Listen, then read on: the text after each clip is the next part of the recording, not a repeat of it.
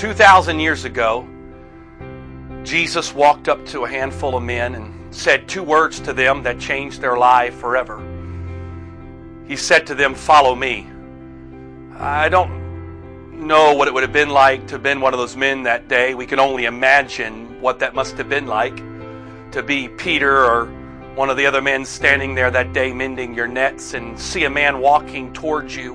You don't know, but in just a short period of time, he asks you such a life-changing question. Follow me. These were ordinary men. They had lives, they had businesses, they had families. And when Jesus called them that day, I don't know if they would have truly understood or even expected how much their life would be so quickly and completely changed. I don't think the disciples that day could have fully understood what was about to take place when they responded to the call of Jesus. Whatever the expectations or the doubts or even the curiosities, I'm sure they felt that day that nothing could have prepared them for what lay ahead.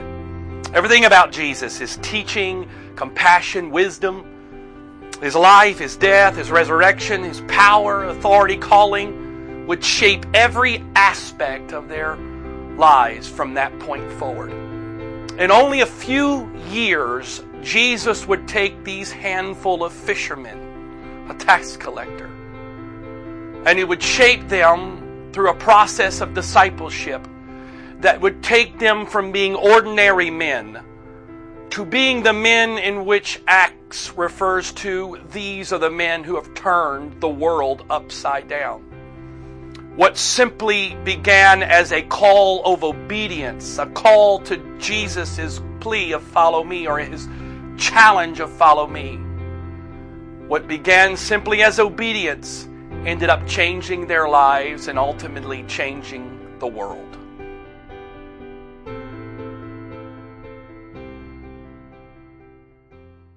I'd like to ask you a question. But before you answer that question, I'd like to challenge you by really exploring what the meaning of the word disciple is. If I ask you the question, what does it mean to be a disciple? Most of us could give a pretty good answer to what that means. And really the answer is simple.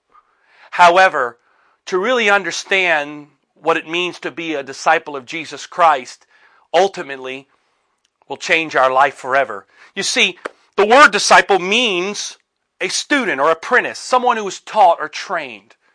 During the time of Jesus, a person would follow around a rabbi.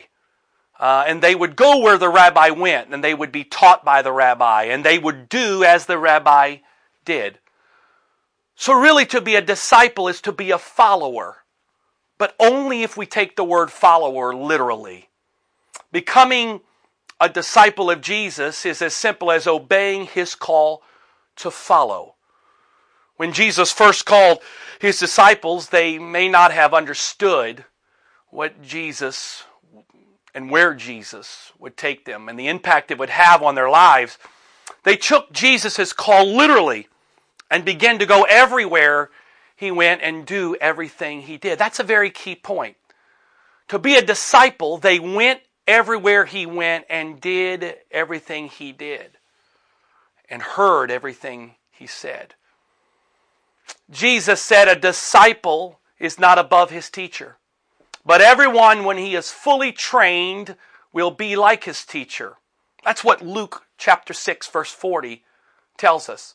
That's the whole point of being a disciple of Jesus. We imitate Him, we carry on His ministry, and become like Him in the process.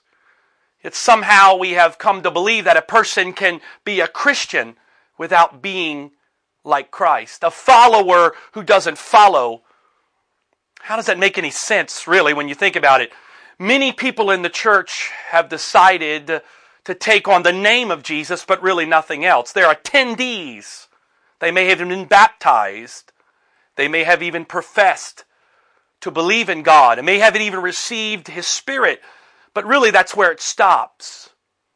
They haven't gone beyond that. They haven't really pursued or followed after Him. They may be a believer, but they haven't truly become a follower. Really, this would be like Jesus walking up to those guys that day and saying, hey, would you guys mind identifying yourself with me or in some way? Don't worry, I don't actually care if you do anything I do or change your lifestyle at all. I'm just looking for people who are willing to say they believe in me and will call themselves Christians. Seriously? I don't think anybody really believes that that's what it means to be a disciple of Jesus Christ. But if that's the case, then why do so many live their life in this way? It appears that we've lost sight of what it really means to be a follower of Jesus. The concept of being a disciple isn't difficult to understand, but it affects everything. I want to ask you a question. Up to this point in your life, would you consider yourself a follower of Jesus Christ? And remember the definition we gave for what it means to be a follower. And why would you say that? And furthermore, do you see in your life the evidence of what Jesus described in Luke chapter 6 and verse number 40?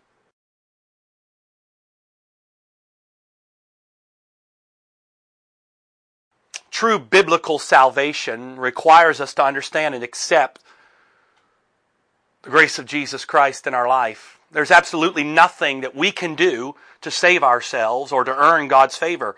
In fact, Paul said in Ephesians chapter 2, by grace you have been saved through faith. And this is not of your own doing, but it is the gift of God, not a result of works, so that no one may boast. No one can really brag about his or her good deeds because our works cannot save us. What we do cannot save us. Salvation really comes through the grace of God as we place our reliance, our faith, our dependency upon Jesus Christ. All salvation ultimately begins and requires faith. But ultimately the bigger question is, do we really believe Jesus is who He says He is? But really keep in mind, while this may be simple, it's not easy. Faith in Jesus means believing that He is Lord. Have you ever thought about what it means to call Him Lord, or really what the word Lord means? We sometimes think about it as another name of God, but simply a title that we put on God. But it really refers to the fact of a master, an owner, a person who is in a position of authority. So take a moment and think about this for a moment. Do you really believe that Jesus is your master? I know that's a little strong, but I want you to think about it. Do you believe that He is your owner? I know in our world today that's a little strong, but think about this. That you actually belong to Him. The Bible says we're bought with a price. We're not our own. I know sometimes we lose sight of that, but do we really understand what those words truly mean? Paul said to us so boldly, he said, you are not your own, but you are bought with a price. So glorify God in your body. The same Lord who by His grace set us free from sin and death now owns us. Think about that. We belong to Him. You belong to Him. And He calls us to live a life of obedience to Him. The problem is many in our church or many in churches all over the world want to confess that they believe that Jesus is Lord. They really don't believe He is their master, or they don't even want to go down those roads. But do you see the contradiction there? That we want the benefits of His lordship, but we don't want the responsibility that comes with Him being the Lord of our life. We want the benefits of the kingdom and being a part of the kingdom, but we don't want to look at the fact that we are not our own. The call to be a disciple of Jesus Christ is open to everyone, no matter who you are, no matter your background, where you come from. But we don't get to write our job description. If Jesus is Lord, He sets the agenda. Jesus Christ is Lord, then your life belongs to Him. He has a plan, an agenda, a calling for you. You don't get to tell Him that what you'll be doing today or the rest of your life. I know in our world today that really doesn't go over, but we really don't get to tell Him what we're going to be doing today. Well, Lord, I'll go to church Sunday, but Monday I got to do these things. If He really is our master, and really being a disciple of Jesus Christ means He owns us, then really everything we have and everything we do belongs to Him. I'd like to ask you another question. I want you to take a moment and evaluate your approach to following Jesus. And would you say that you view Jesus as your Lord, as your master, as your owner?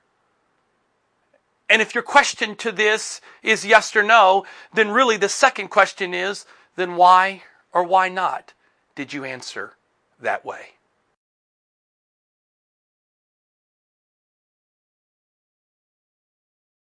Before you get depressed and turn me off after what we just talked about the lordship of Jesus, don't get the impression that what we're talking about with following Jesus is some joyless sacrifice.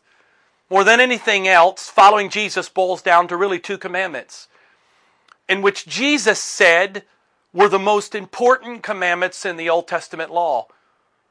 He said this, "You shall love the Lord your God with all your heart, and with all your soul, and with all your mind. This is the great and first commandment. And the second is like this, you shall love your neighbor as yourself." On these two commandments depend all the law and the prophets. Really what we're talking about, it comes down to one simple word, and that is love. In fact, Peter expressed it well for people like us, people who didn't see Jesus on earth, but we still follow Him nonetheless. He said this, "Though you have not seen Him, you love Him.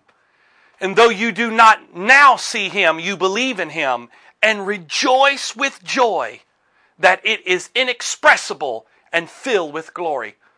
Following Jesus is not about diligently keeping some set of rules and the do's and the don'ts, or conjuring up some moral fortitude to live good, wholesome lives.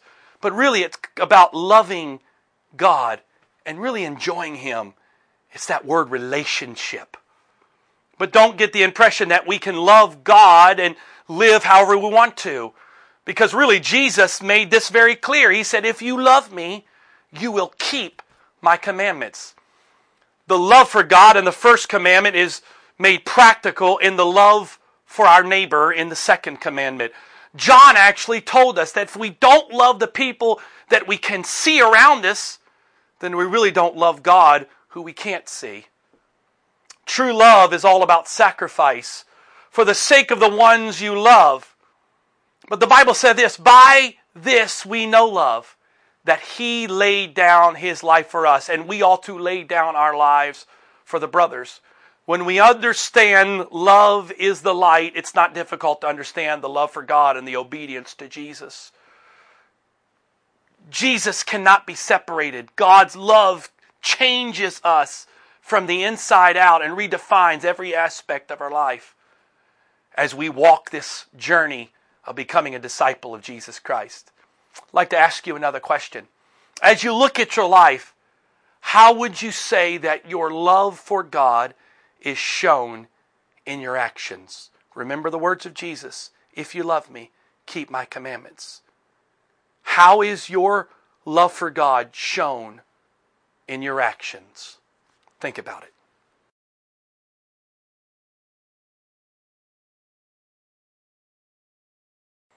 I want to take a moment and I want to challenge you to consider really what it means to be a follower of Jesus. Remember the word follower.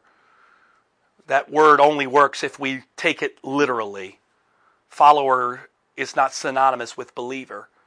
And I want to take a moment and just challenge you to really consider what it means to be a follower of Jesus. I want you to think through the Bible and really think about what the Bible teaches and its implications on the way we live our life today. Everything we do in our discipleship journey will be for the purpose of applying it in our life and teaching others to do the same. But before you set out to teach others to be a disciple of Jesus, you need to examine your own heart and to make sure that you are first a disciple. Listen to the following words of Jesus very carefully. Understand that Jesus is speaking these words to you and to me.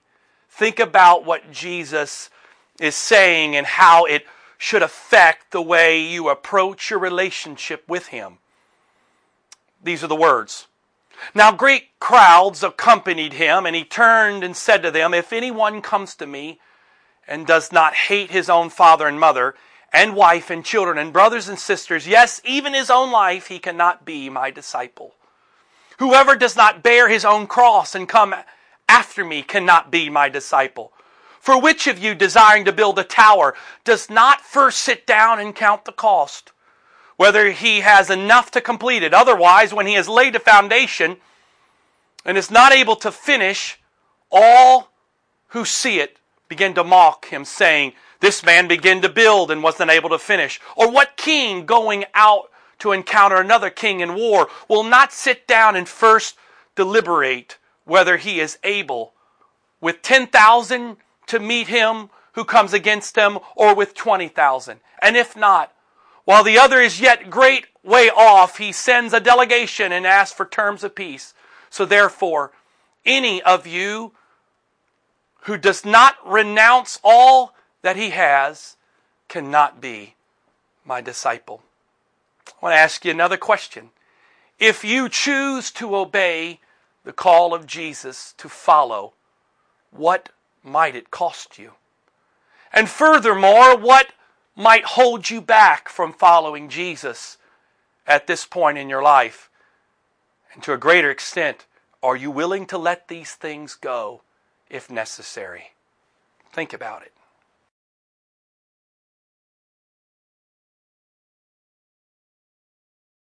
So what does becoming a disciple look like? We have to be careful how we answer this question, because for some of us, our church experience up to this point has been focused on programs that we immediately think about Jesus' command to make a disciple is a programmatic approach. We expect our church leaders to create some sort of disciple maker campaign where we sign up and we commit to participating for a few months, and then we get to cross the Great Commission off our list. So we're now disciples, but making a disciple, becoming a disciple is far more than a program. It is a mission of our lives, and really it truly should define us. Unfortunately, disciple making has become the exclusive domain of pastors. Salesmen sell, and insurance agents insure, and ministers minister. At least that's the way it works for most of us in our church ideology.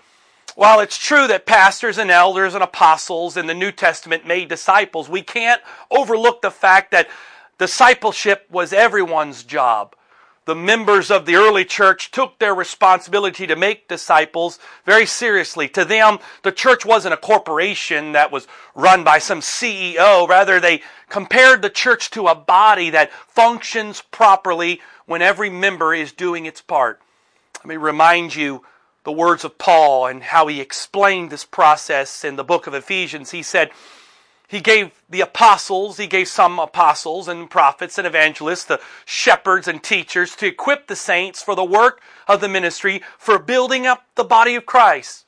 We are to grow up in every way into Him who is the head, into Christ, for whom the whole body, joined and held together by every joint with which it is equipped, when each part, and again I emphasize that word, when each part is working properly, makes the body grow so that it builds itself up, and there's that word again, in love.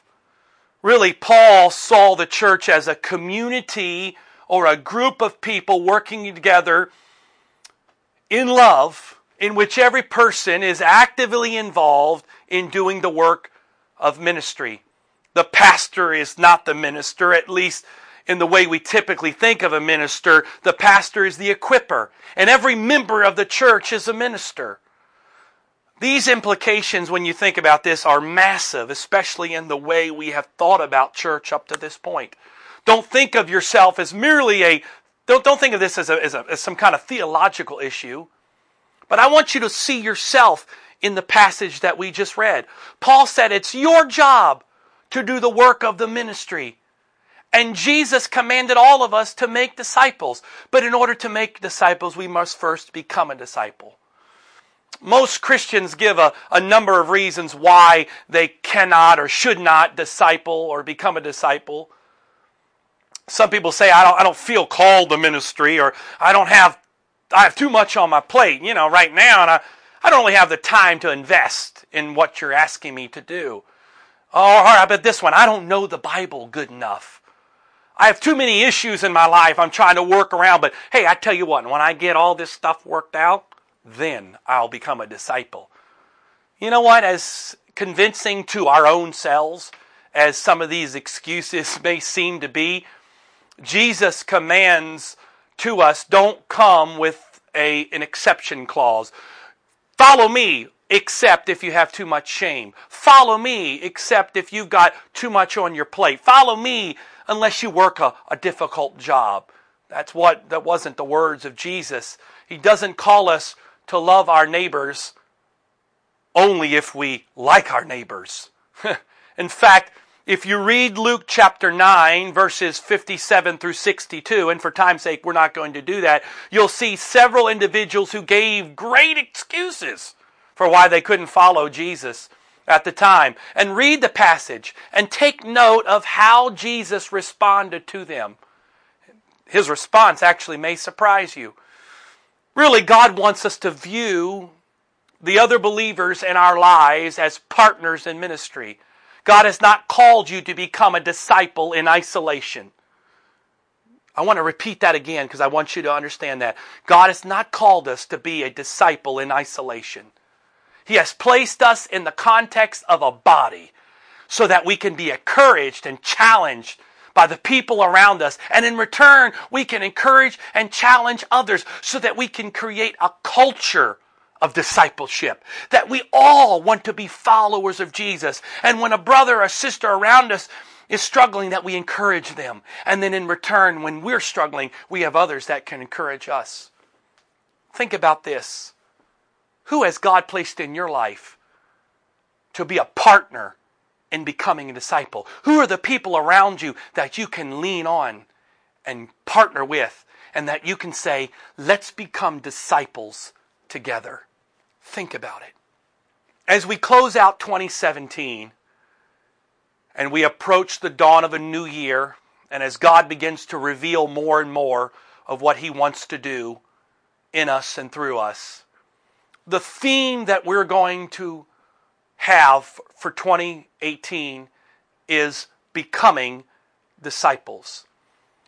And can I say that is not for those who are new or those who haven't quite gotten the teaching that they need yet to fully understand what God wants to do in their life, but really becoming disciples, it's a challenge for all of us. It's a challenge for me, and hopefully it's a challenge for you. But I believe sincerely, if all of us make an effort, and all of us challenge ourselves, and I'm not big into New Year's resolutions because most of the time, by January and February, the end of January, beginning of February, New Year's resolutions have gone totally away, and now we're back to our own lives. But hopefully in Jesus' name, somewhere in this, the Bible says we are transformed by the renewing of our mind, meaning that we are transformed by thinking differently. And I pray sincerely that as we have talked about discipleship, that somewhere in this, the Spirit of the Lord has challenged you to think differently about the process of becoming a disciple and becoming a follower of Jesus Christ. And as we approach the theme of becoming disciples, that all of us, every one of us, from the oldest to the youngest, from those who are just beginning their walk with God, to those of us that have been around for years, all of us will make a brand new effort and sacrifice to become true disciples of Jesus Christ. It truly will change our lives, and God will become more real to us than He's ever been before. God bless you. Thank you for listening.